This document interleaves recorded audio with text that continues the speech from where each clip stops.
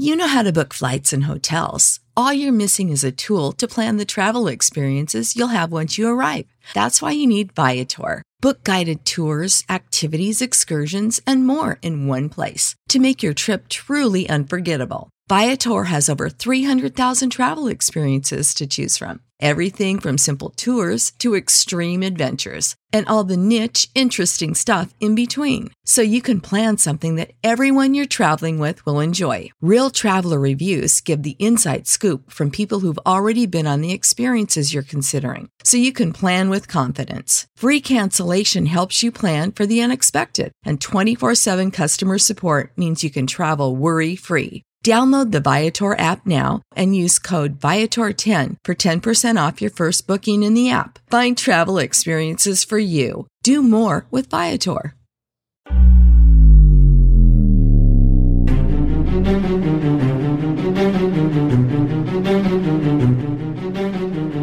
I was thinking, what could that be? And then all of a sudden we saw two big figures walk across the front of the shadow of the trailer in the full moon, and then this god-awful smell erupted all around us.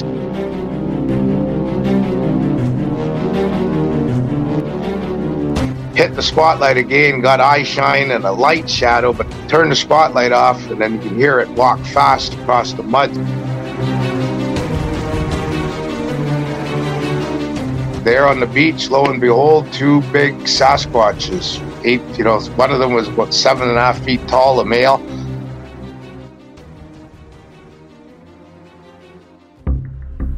This is the Cryptic Creatures Podcast. I am Brian, and with me, as always, is my co-host Todd. Man, what's going on? We got a great show coming up tonight, Brian. I know, I'm as excited you know, about this one. We got Thomas Seawood coming on tonight. That's right. Yep. He's a very famous Native American gentleman in the Bigfoot world. I guess probably the most famous one, I would say, wouldn't you? I would say so, yeah. Living up there in the Pacific Northwest in the around Vancouver Island in Washington area. Yeah, he splits his time between the two, I guess. I know he's had some encounters. I'm just interested to hear how many and what they were. I know. Yeah, I'm excited. This is going to be good, I think. All right, let's get him on here. Yeah, let's get him. There he is. The man. White man's magic, the computer. They don't make it easy for us Indians. How's it going, Thomas? Going good. Thanks for coming on and talking to us today. No problem. Is it, do you want to be Tom or Thomas? Does it matter? Doesn't matter to me. Tom ass if you get mad at me. You've been on plenty of documentaries and many podcasts. You live in British Columbia and you're a native watchman. Is that correct? No longer a native watchman. No. I was 1988 till 2014 I was a native watchman, and I haven't been for quite some time. Passed it on to the younger generations. Okay. All right. Can you describe what that was while you were doing that? Well, that's how I got my, I guess you could say, my break into Sasquatch. 1989 period, 88, 89. I was a lot younger. I was commercial fishing all over the place, and my chief and family felt that I should get more in track with life. I should have a wife, a white picket fence, a mortgage, commercial fish, collect unemployment when I wasn't fishing, and see my wife go to the bingo palace every Friday night while I go down to the bar with the boys and drink beer and tell BS like we do all the time. Okay. And that wasn't my style. So I just fished whenever I could, wherever I could. And in the late 80s, my chief made me a Hamatsa. It's sort of like his right-hand man in the Kwakwaka'wakw culture from our tribal people of northern Vancouver Island, and it's one step under the chieftains, and you're forbidden to basically go against your chief. So being a Hamatsa, I knew I couldn't say no to him. And a month later, he told me, you're going into our abandoned native village on Village Island in the mouth of Knight's Inlet, in the Broughton Archipelago, off northeastern Vancouver Island, and you're going to be our watchman guardian. You're going to clean the village up of boards with rusty nails, broken glass, metal, make trails, outhouses, and record where these people come with the kayaks and their dinghies from their yachts and sailboats. And you're going to address any environmental issues out there and concerns and bring it to the chief and council in the fall. Well, this is in the middle of Timbuk nowhere where I was going. I'd been there clam digging and hunting, knew my ancestral village with the totem poles on the ground and stories to my family pertaining to the village and our tribe. So I went there and I started doing what I was told, and evolved into this Watchman's program where I did a daily narrative to the tourists. I charged them $5 a head, so I was making a lot of money on top of my paycheck. So it was a pretty good gig, and didn't have any trouble with any Sasquatches. One of the totem poles had a grizzly bear, and on the paws of the grizzly bear on the totem pole were carved Chonacha, the wild woman of the woods, the female Sasquatch. And then things changed. And in the fall, when the leaves started to turn colors, that's when I started hearing noises at night, whooping and screaming. I smelled a few bad things, knew something was in the bush. I knew it wasn't a bear or a deer. And it wasn't until 1991 when we had rocks rolled into our camp. I saw Sasquatch and Chonacha, and, just did like my ancestors taught us in family. Give them respect, show them respect. Don't wave a gun at them. You don't do that. It's disrespectful, and you never hunt them. So I just talked to it in our language, yo, weeksas, hello, how are you doing? I don't know who you are. How's it going? And it sort of grumbled and moved off. And in 1991, I went back to the village with my commercial salmon seine boat, about a 57-foot wooden boat with a crew of 3 others on board with me. And we anchored out in the bay where my 26-foot trailer and my 10x10 addition on it were located, where I'd stayed for the summer season, spring, summer, fall seasons, being a watchman. I was still a watchman, but I was also a commercial captain on a fish boat. So we anchored out, pulled some crab traps, cooking some crab just as it got dark, and heard something hit the side of the trailer, and it was loud. Right away, I didn't speculate. I just jumped to a conclusion that it was one of the kerosene cans that were empty that was contracting because of the evening cool. But then I thought about it and said, I took those things out last year. They're not there no more. And, I was thinking, what could that be? And then all of a sudden we saw 2 big figures walk across the front of the shadow of the trailer in the full moon and no clouds. So it was really bright. And then we heard whistle, chirping, warbling noise. And then this god-awful smell erupted all around us. And right there I said, Chonacha. My crewman, who is a different native tribe, he said in his language what it was, Sasquatch, because they were big. The trailer's got to be, 10 feet high? And these things are almost to the top. So they're like 7, 8 feet tall, I guess. And I went in the galley and I told my girlfriend to turn the music off, and her and my other crewman, Trevor, who'd spent time with me as a watchman in the beginning, came on deck, and that's when we heard the whistling, warbling, chirping noise again and that smell. And my girlfriend come close to me and she goes, boy, the beach stinks tonight. And Dean, who's my crewman, her friend from being kids, goes, Joe, when have you ever smelled the beach smell that bad? Besides that, it's half tide rising. The beach isn't low. It shouldn't be stink. And then Trevor looked at me and his eyes were huge. And he said, what was that, Tom? And I said, our visitor from last few years were out here. Chonacha, Sasquatch. Well, he flicked his half cigarette that he'd mooched off Jojo because he was out of cigarettes. And he just went through the galley, through the engine room door, downstairs, past the engine, slammed the bulkhead into the forecastle where the cruise quarters is. And that was the last we saw of Trevor. He was scared. He knew why he was part of the Sasquatch. And me and Dean and Jojo made our way to the wheelhouse, the pilot house of the boat, where all my navigation equipment, steering wheel, and switches are. And I was moving the handle of the spotlight, and Dean was looking up. It wasn't on yet. And he said, okay, your boat lined up where they are. We hit the switch, and there on the beach, lo and behold, 2 big Sasquatches. One of them was about 7.5 feet tall, a male. He dropped on his knee and pulled his arm up in front of his face like that. And you could see in the reflection of his eyes, 1 eye, 1.5 eye, 2 eyes, reflecting from the spotlight. But his mate, the female, she just had her back to us on the beach, and she dropped into a fetal position on her knees with her head in the sands. But she was looking under her right armpit, and you could see the reflection of her right eye. And they just froze. They didn't move, just that breathing. You can see the movement of his arm a little bit from the eye reflection. Well over 20 minutes, that spotlight was on, and, we're trying everything. We're yelling at them, jumping up and down. We pulled the camera out, couldn't find any 35 millimeter film for it, put that away. Still tried yelling at them to get them to move. I wanted to see how big they were, like walking.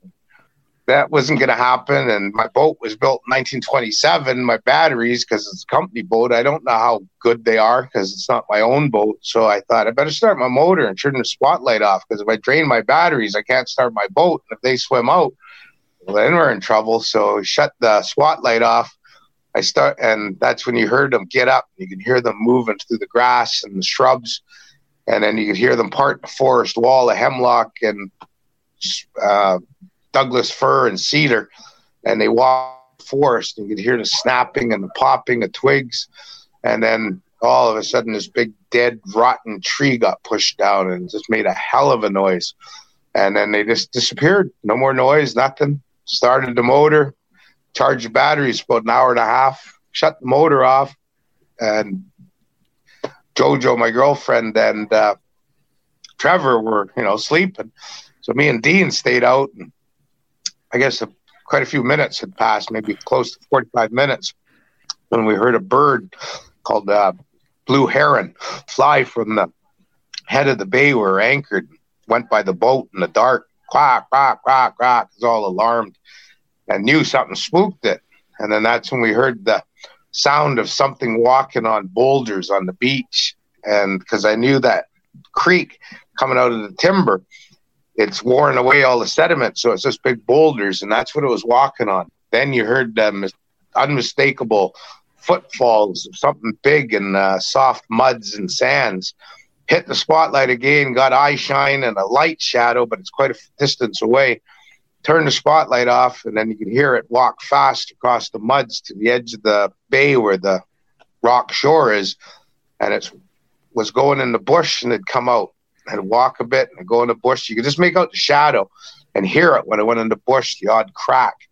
And I know that bay, so I know it was where the impenetrable salal bushes were in the forest.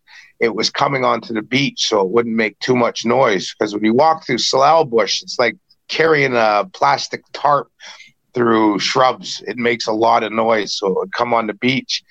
And when it came abeam of the boat, we got the side stay going up to the rigging. Dean standing behind that. I'm move myself behind Dean because of that thing throws a stick or a boulder. It's going to hit the side stay or Dean or the galley door. I'm hiding behind halfway. And then all of a sudden, Dean pointed at it because he was so, me and him were just like amazed. This thing was huge and it was creeping, squatted down and walking.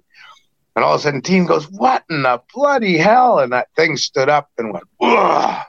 And you could see the hairs hanging off his left arm as he went to full height and started these big strides down the rock shore of the beach.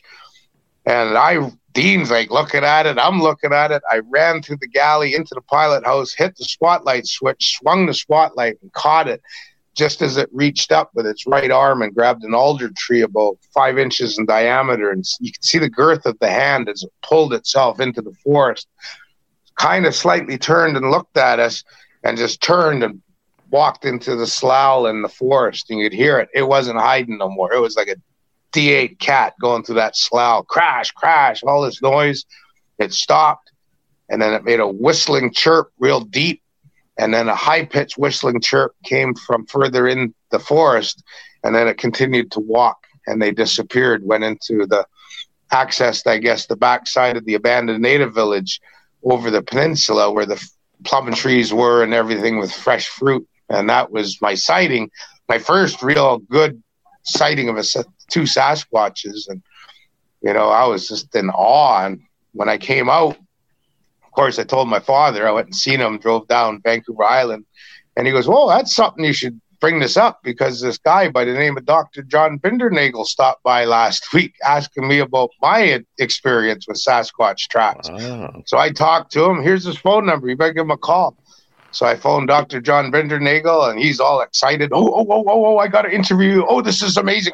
Can you come see me? So I drove half an hour up the highway to Courtney, and I went and met eccentric Dr. John Bindernagel, and the rest is history. He became my teacher and my dear friend up until his passing, and I learned a lot from him, and here I am, people learning from me now about Sasquatches. Wow, that's an amazing story. Wow. Yeah, John Bindernagel is one of the very first big names in the Bigfoot community, I guess, if you want to classify it that way. Thomas, did you get a good look at any of these encounters that you've had? Did you get a good look at these guys? Could you describe the face, what you saw? Oh, heck yeah. In 2006, I had cabins that I still have that are built like miniature big houses, a red cedar with native orchid designs on them on Vancouver Island East up north of Sayward.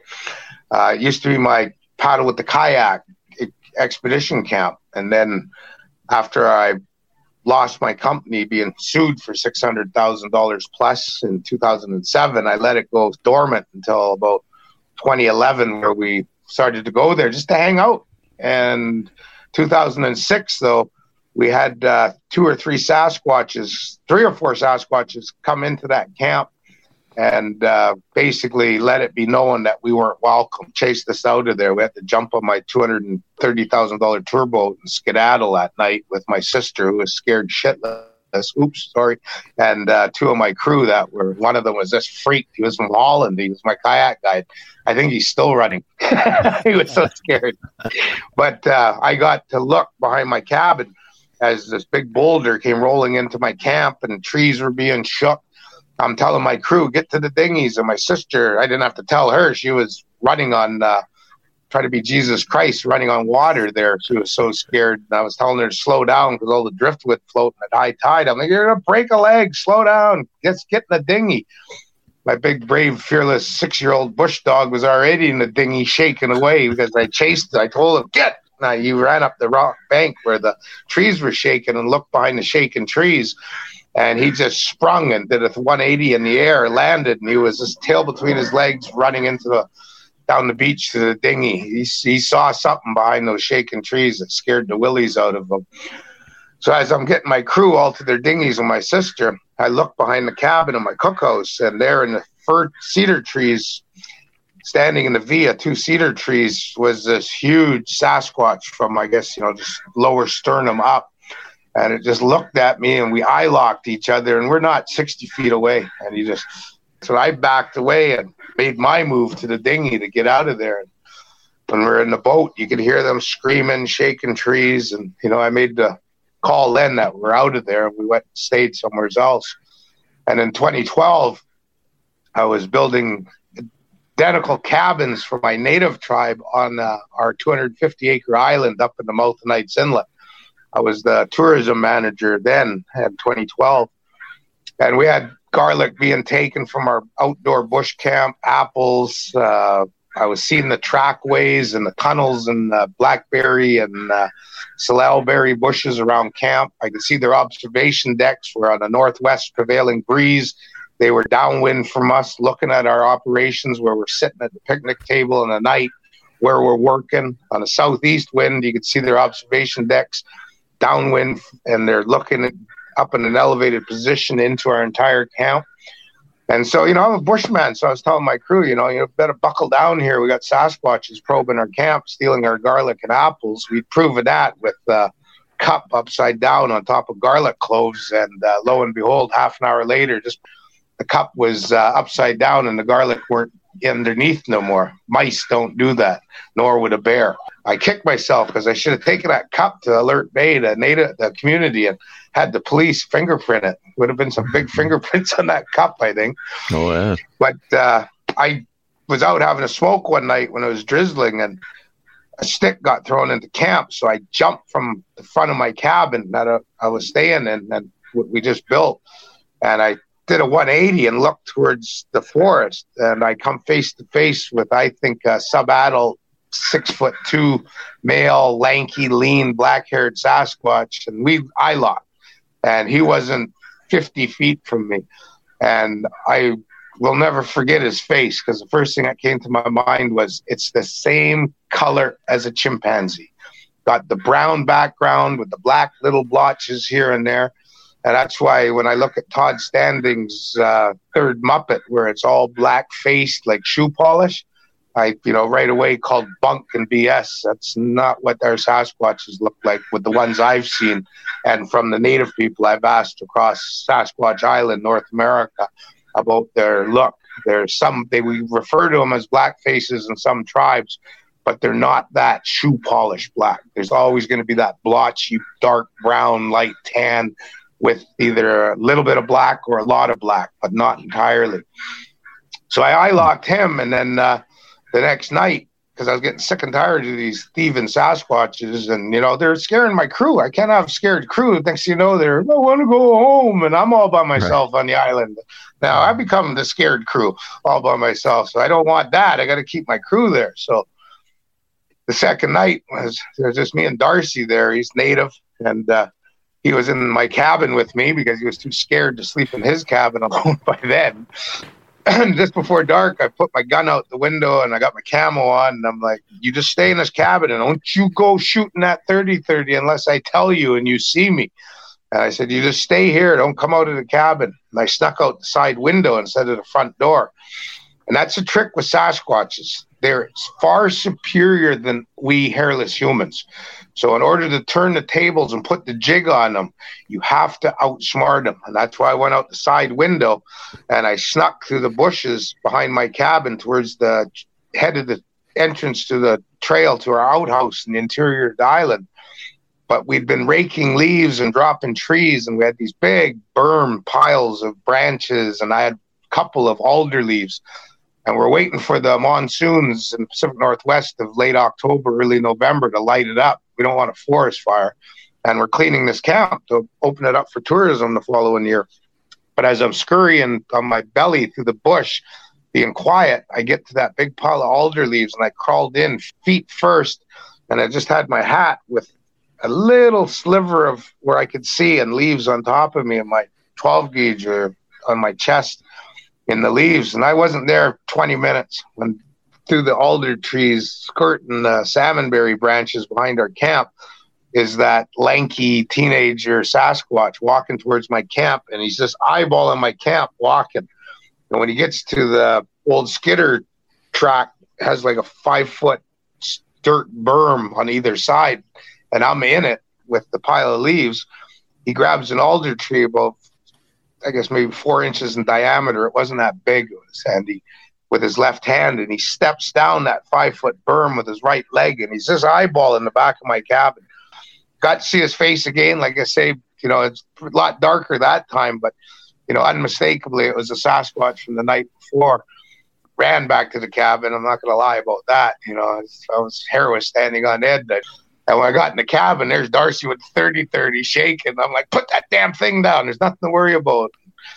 That night, no problem. And it was a couple days later when my non-Indian carpenter came in to finish the cabins.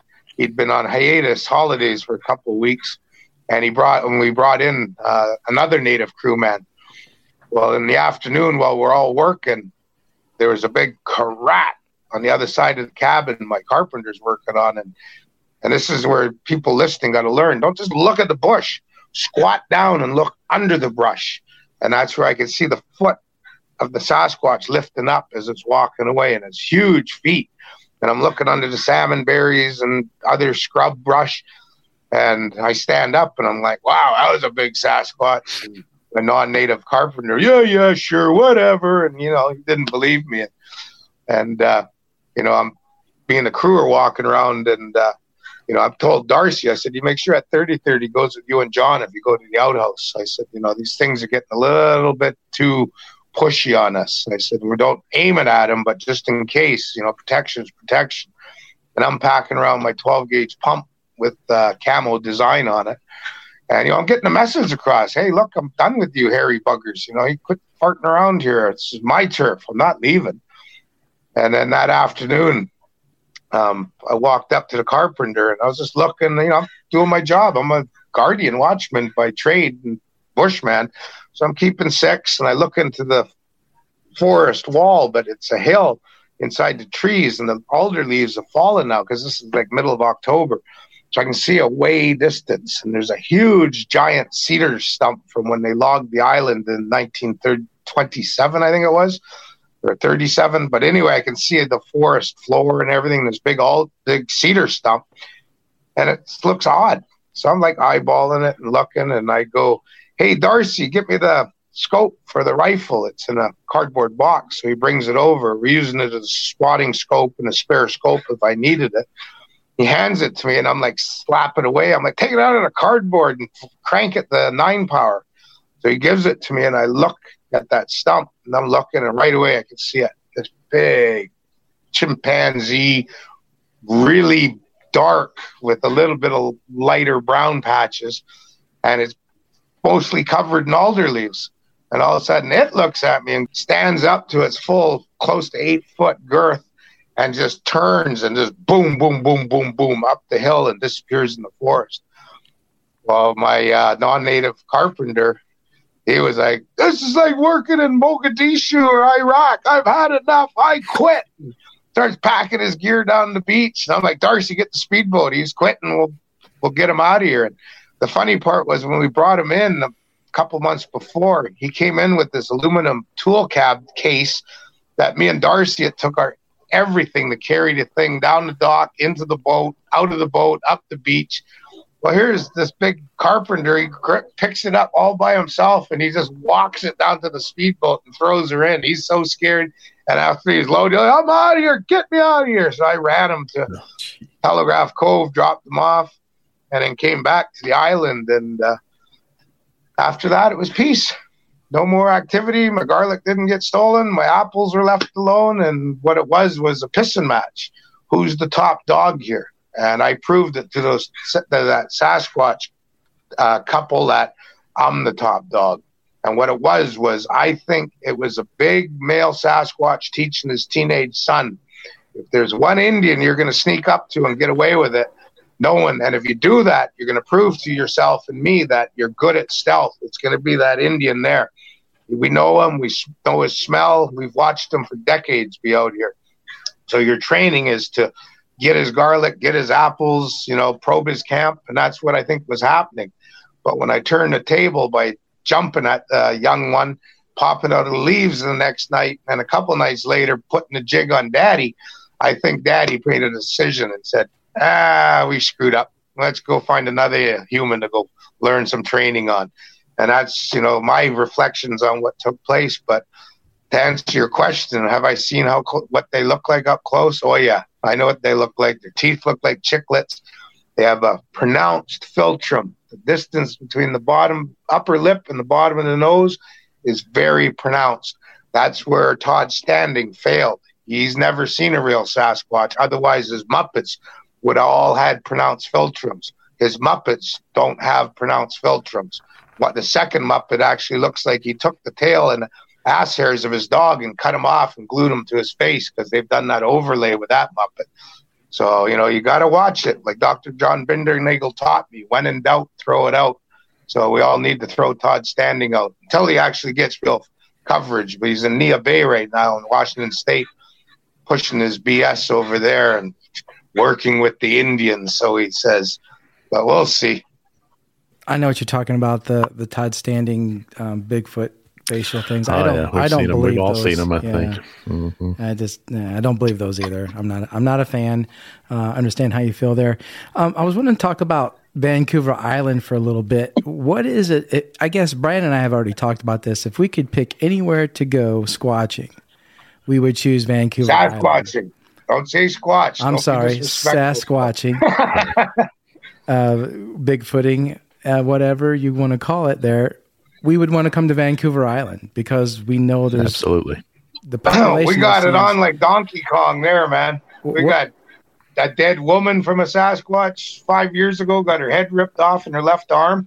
Side of the highway, they closed the rest stop. It's all got cement barricades, the cement picnic tables times 2, the cement outhouses times 2, the cement garbage can times 1, all been removed. Big cement 4 foot by 4 foot by 6 foot cement blocks blocking you from entering the paved rest stop now. This is between Campbell River and Sayward. And, everyone's just sort of, we're so oblivious now to what's going on around us. We accept everything that Big Brother does to us and shoves down our throat. No one questions anything. So we were actually doing an investigation with Stephen Major, and we found out that through interrogating people that a waitress said that a woman got killed there. And the police told her family, please keep it hush hush.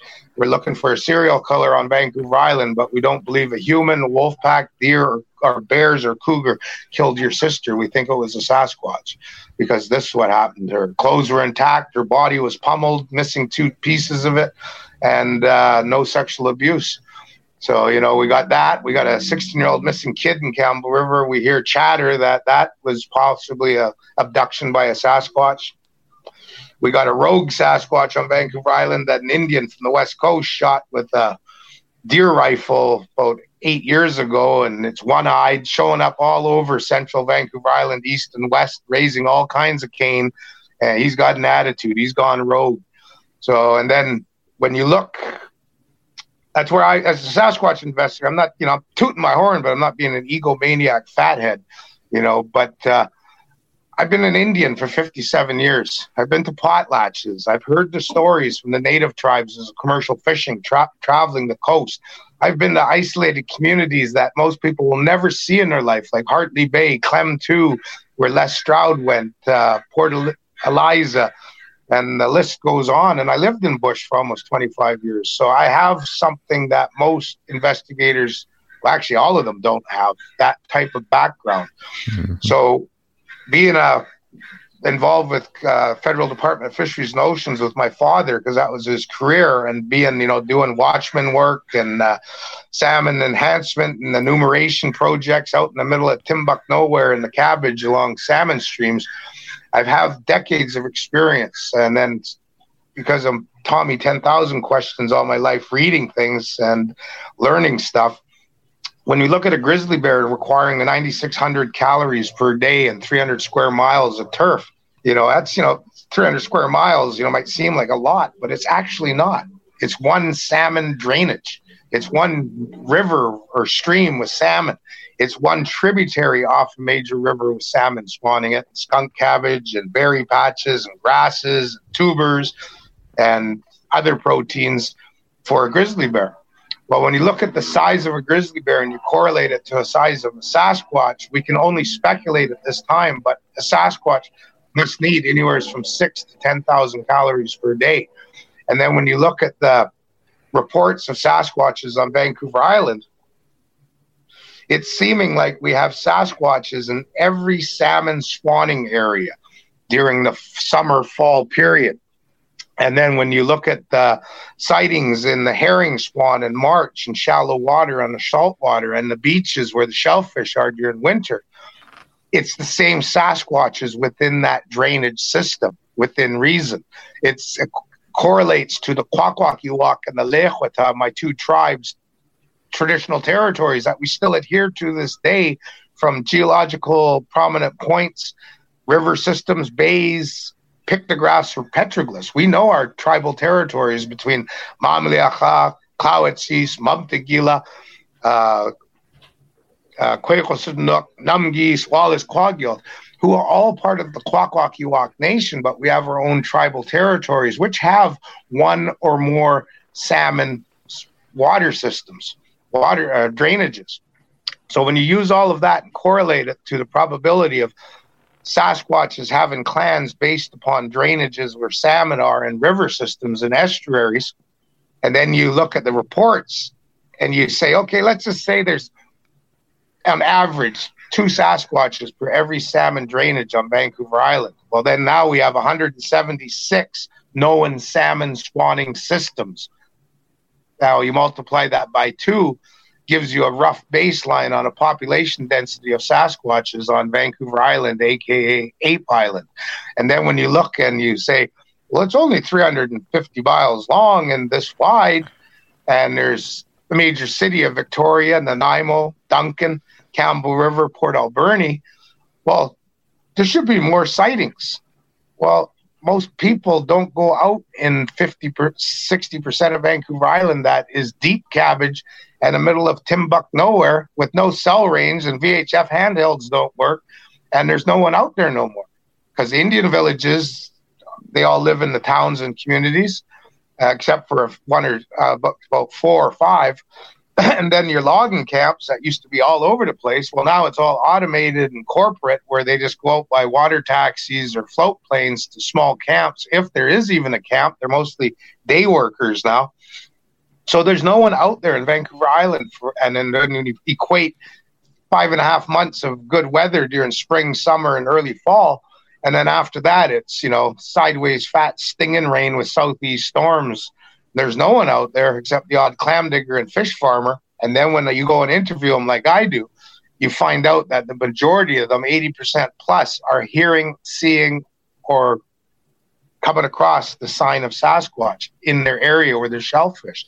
So Sasquatch is, if you want to look for them, I brought Stephen Major there. We recorded 16 minutes, 40 seconds of a big Sasquatch in Fleur at about 150 yards on the beach at half tide rising. It was harvesting limpets, or otherwise known as China hats. It wasn't accessing at low tide the shellfish because we were on the beach at low tide 3 hours prior.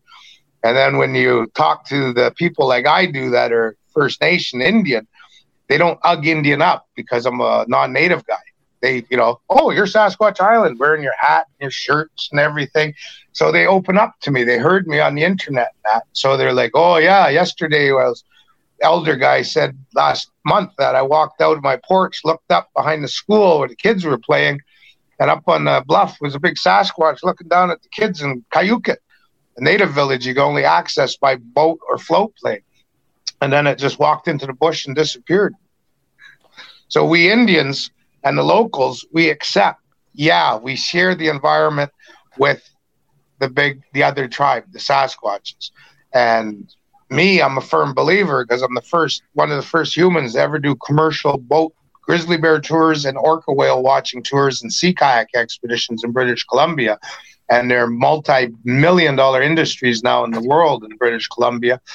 I'm doing Sasquatch expeditions. I just finished one with a young boy and his mother from Ontario here in Washington State. And I have another one June 7th, I meet a guy at the Vancouver airport. He's rented an SUV. We're going to do a week on Vancouver Island looking for Sasquatch. We'll hopefully find them. But I firmly believe once there's conclusive proof of the existence of Sasquatch, you're going to have a year-round, mainly in the winter, because that's when Sasquatches come to the beaches for shellfish at low tide at night and day. You're going to have a major ecotourism industry of Sasquatch expeditions. And I'm going to be I'm going to be the fore-founder for British Columbia. Pioneer, but I'm also going to be very busy. And what's it going to do? It's going to educate everyone. That's the Indian word for really educating someone. That we're the dumbest critter on this planet. We will defecate and mix our defecation with soils or water and grow our food in there. Crustacean shrimp, tilapia, catfish, vegetables, and we'll fornicate just for the fact of enjoyment and fornication, and will overpopulate a world in close to 9 billion now, and people are starving in the hundreds of millions. We're the dumbest animal on this planet. Maybe when we do have conclusive proof of the existence of Sasquatch, Yowie, Yeti, Almas, and so forth, then maybe we'll dummy up as a hairless bipedal creature on this planet and say, you know what, we've got to quit clear cutting, fracking, urban sprawling, destroying this planet that we share with the other tribe, because they've been living an existence, because I think they're feral human, without weapons, without fire, without clothing, which means they don't have any greed or envy or warfare or hate, and they're tied into their environment as hunter-gatherers. So they're too busy trying to fill that belly with 9,000 calories per day or less to be worried about advancing their culture, their governance, their religion. They live on that sort of a plane of balance with nature, and that's the way it's supposed to be. And we stupid humans are destroying all that. And that's why I believe in Sasquatch Lives Matter. It's one of my designs for T-shirts with Sasquatch, thelegend.com. as well as this one here with the 2 salmon. Yeah, I like that one. I'm trying to get the message out that we really need to dummy up. We need to listen to what the Sasquatch has to tell us by its way it lives and by its actions, that they're on the right path. We are the inferior bipedal creature of this planet. Oh, yeah. Well, you look at orcas, such a beautiful animal. They don't have fire, clothing, or tools, and yet we're so drawn in awe with them. And, I've been with them a lifetime, and, every time I see them, it's beautiful. And then other animals are like that as well, to a certain extent, except for the carnivores, like your wolves and wild dogs, jackals and hyenas, where they tear each other apart for leadership, dominance. But then you look at the monkeys, the missing link, I guess you could say, where, we know they have tool use. We know they have a base language established. Yet chimpanzees are war, troop to troop, and, I don't think that's right. We have the odd report of Sasquatches fighting one another, but, we have a few vocalizations of mass gatherings of Sasquatches. And I think those are sort of like a bunch of drunk fishermen in a bar in Prince Rupert. They're yelling away at each other. I'm tougher than you. I'm better in pool. I can drink more beer. But they're not fighting and clashing, and, it's something I find very intriguing about the Sasquatch. You talked about conclusive proof. Do you think that's going to happen one day? Well, that's what we're trying. I bought a P1000 Nikon camera with a built-in 120 zoom. All Arabic to me. I don't know what that all means, other than I know that I can push that button. And if you're 50 yards from me, I can zoom in and see what you ate last and the plaque in your teeth. And that's where I think it's going to come in. It's we always can get into that debate, or we need a body. We need bones. Well, number one, we're not going to find bones. Sasquatches bury their dead in catacombs and caves and tunnels that they collapse. That comes from the native oral histories that I've been interviewing people with for a lifetime, and I'll even get even more oral evidence of that. So we're not going to find their bones. And as far as shooting one, no, don't shoot one. We don't need to. All we need to do is everyone focus on spending $1,200 US and get a P1000 Nikon. Should be wearing a Nikon decal and getting some scrogs from them. But anyway, that's the camera. Built-in lens, easy to use, waterproof case. Bring it up. I zoomed in on an eagle, and I could see the color patterns in his eyeball on top of a tree, probably about that far away from where I'm sitting. Wasn't that tree, it was a different one. But it blew me away that I could see the eyes of an eagle. I'd never seen that before unless I was up close to them.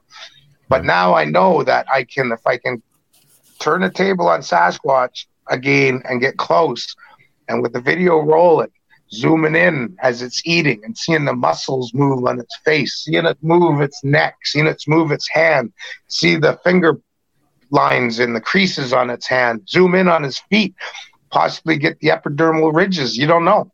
It's all about trying to get close to them. And that's what my team of Sasquatch Island in Omaha Indian Reservation, Minnesota, with my good friend Andre, who's my chapter president from there, me and Vancouver Island, British Columbia, and other members of my Sasquatch Island, like Carrie Kilmurray with the map she's doing that you'll see on Sasquatch Island, my Facebook group.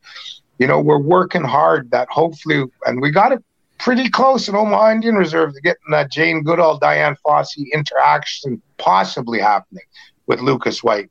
On Vancouver Island, we have my kayak camp, ex-kayak camp, now my Sasquatch investigation camp, and the log landing there, where we're having them throwing pebbles at us.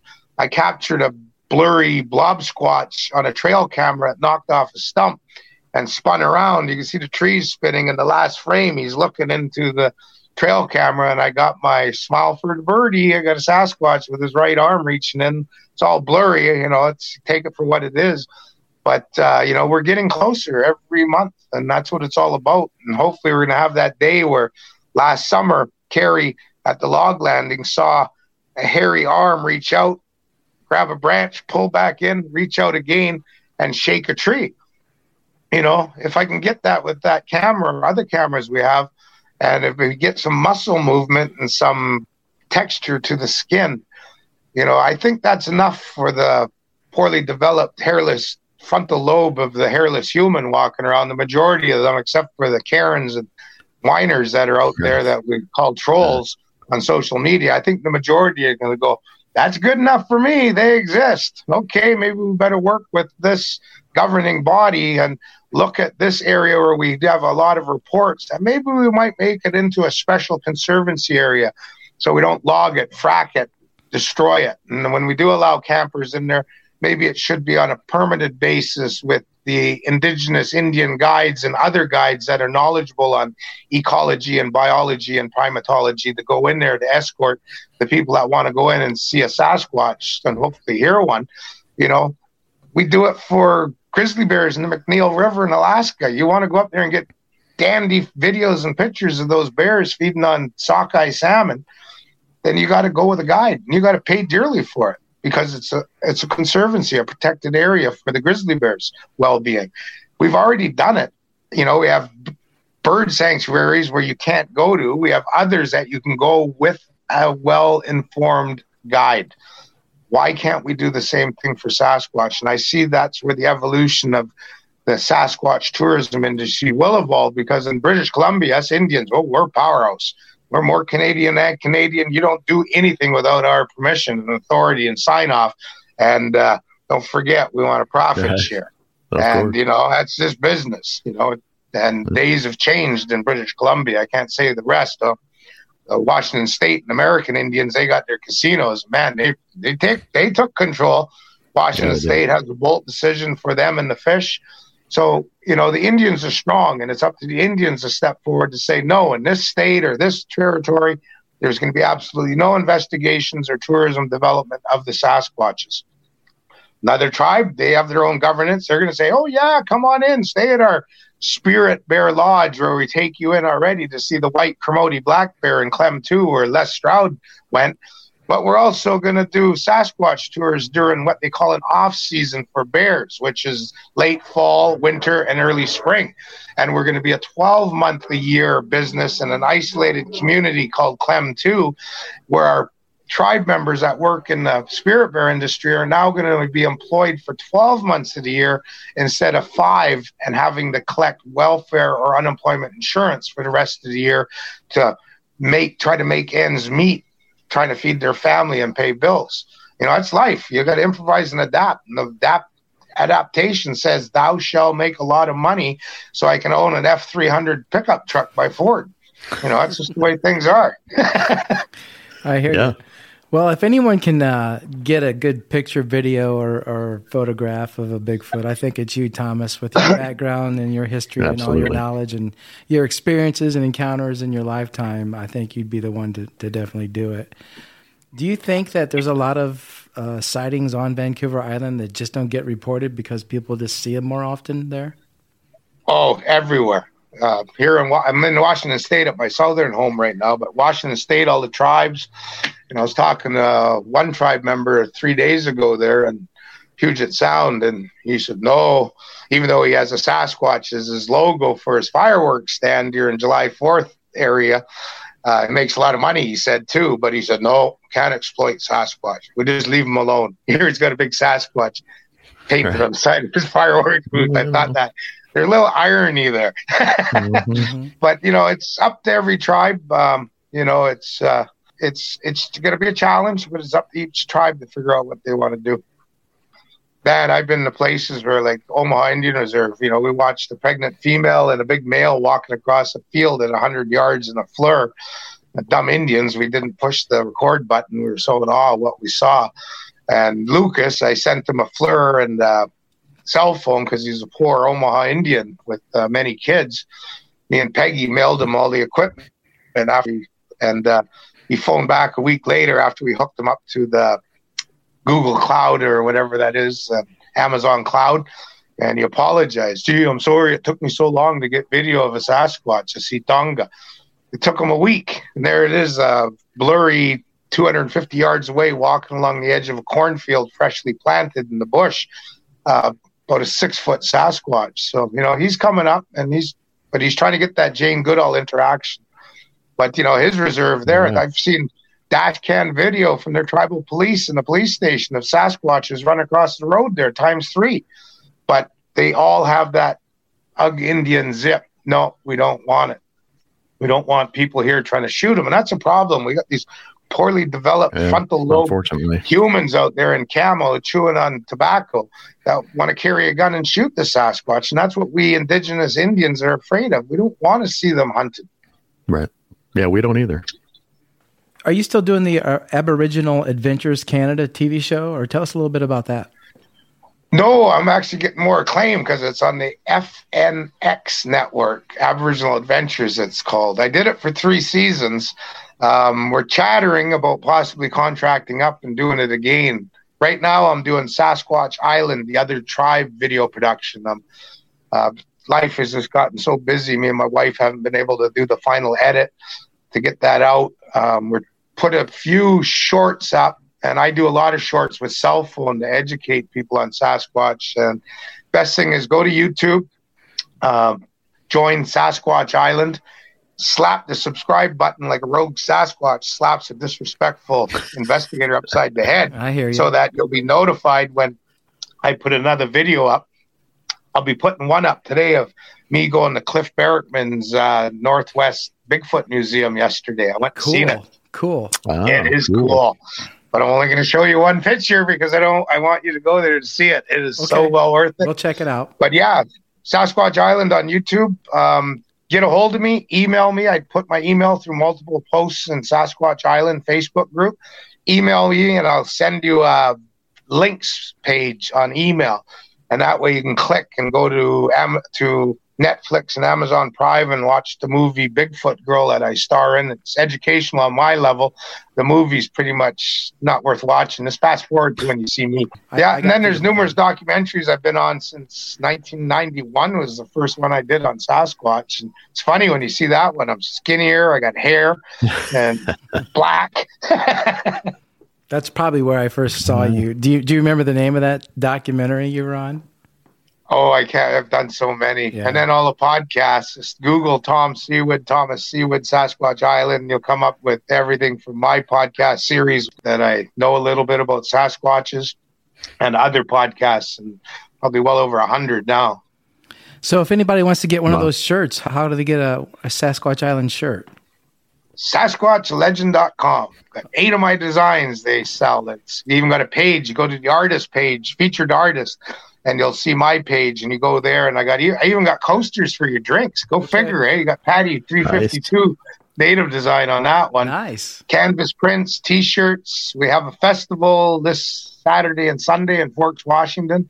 The first ever branded Sasquatch, the Legend.com festival, with a heavy North American Indian cultural component pertaining to Sasquatch. We're planning to shop out the videos and pictures and a proposal to the 220 plus Indian casinos throughout the United States and throughout Canada so that they can bring us in to host the SasquatchLegend.com festival with a heavy North American Indian cultural component. You know, everyone's getting, conferences are great, but, you got to admit, they're getting dry as a popcorn fart. Same old people, same old stories. There's only so many times you can hear my good friend, Dr. Jeff Meldrum, tell the same stand-up report. So, he's a good friend, but, like I say, you got to kick it up, got to diversify or die. And, the standard format for a Sasquatch conference is starting to get a bit long in the tooth and dry. Now we got to get the Indians involved and get the dancers, get the art, get the drummers and singers, get the Indian guides that can come out like me and tell you stories that you're not going to read in the book or see on the internet because we lived it, experienced it, and we're there to tell you what happened when we had our Sasquatch encounter. Thomas, what's your definition of Bigfoot? Feral human. Humans thousands of years ago, the chief looked at his wife who was nagging and bitching and said, "You're absolutely right, dear. This is BS. We got potlatching, we got advanced religion, we got in-depth governance, we got people vying for chieftainship, we got backstabbing, hate, we have crime where people are murdering one another, we're warfaring with other tribes, we got stone tools and implements, we got fire, we got weapons, we got ladles to throw spears. This modern world is BS. So I think me and you are going to talk to the family." And they did the next night around their fire, and they said, living in this big house, this teepee, this tule hut, this pit house, this longhouse, it's not the way. the creator, Ekekekame, said that we need to live more close to our environment and in tune with our environment. So me and your mom are going into the forest to move away from the tribe and live off the land and the bush and the sea and the lakes and rivers. Who's coming? I'm going to go with you. My wife and I agree. We're going with you. And those family units broke away from the modernized, we call ancient ways, walked into the forest, lost their clothes, came up with strict laws that they don't have fire or weapons of stone or tools of stone or metal. And pretty soon the nature's code of God took over, and they evolved to be bigger and hairier, more robust. Now they're competing with the Indians for food, and they're getting spears thrown at them, arrows shot at them, fire pushed at them, in mass attacking them and killing them. So once again, they evolved to be the humans of the night. They became Sasquatches, and they got the nocturnal vision. And to me, being up close to Sasquatch almost a dozen times and listening to the indigenous stories, how we call them the other tribe, how my tribe and others refer to them as cannibals.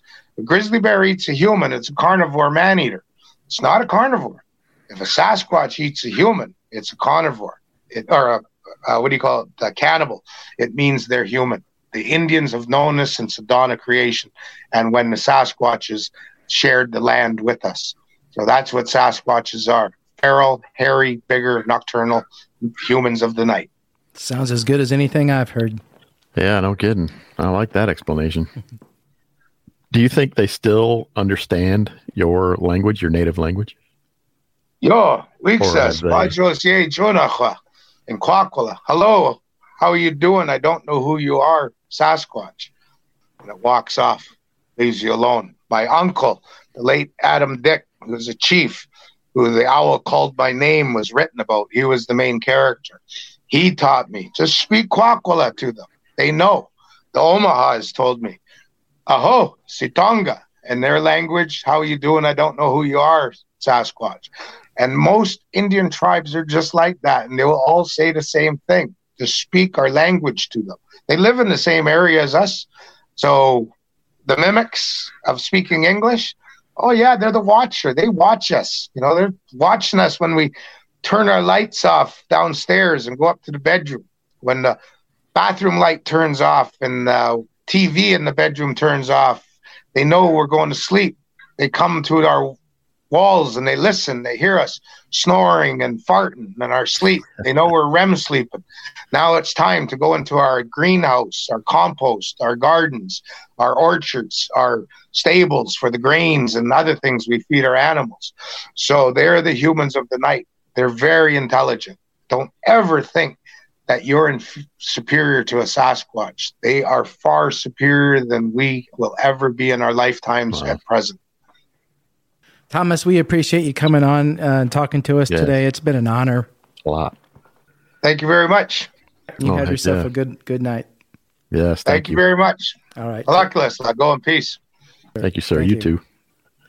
You're listening to the Cryptid Creatures Podcast with Todd and Brian. If you've had an encounter and want to be on the show, email us at info@cryptidcreatures.co or leave a message at 888-5-DOG-MAN. He definitely knows his stuff and has a lot of information about the Bigfoot community and the Native American world. And I really liked his explanation of what he would define them as. That was one of the cooler ones I've heard. Yeah, could be right. You know, could be more right than you think. Could be absolutely right. Like listening to him talking about his stories and whatnot and his encounters, and could talk to the guy all day, honestly, if we wanted to. Maybe we can talk him into coming back on down the road and telling some more interesting I'm things. sure we could have stretched this out for a while, but I think what we got was pretty amazing. His stories were pretty cool. Yeah, they are. And we definitely want to check out his stuff on YouTube and whatnot. Oh, for sure. I like his shirts. I'm definitely going to order that. I'm ordering one of those shirts. Look, that Native American kind of look to the Bigfoot. Yep. It's kind of cool. So, yep. All right, man. Another good episode in the books. I appreciate it. You hanging out with me and talking to these guys. Yeah, man. Always fun. Always learning new stuff. It's exciting. We'll keep rolling on that as well. So, damn right. Until next time. See ya.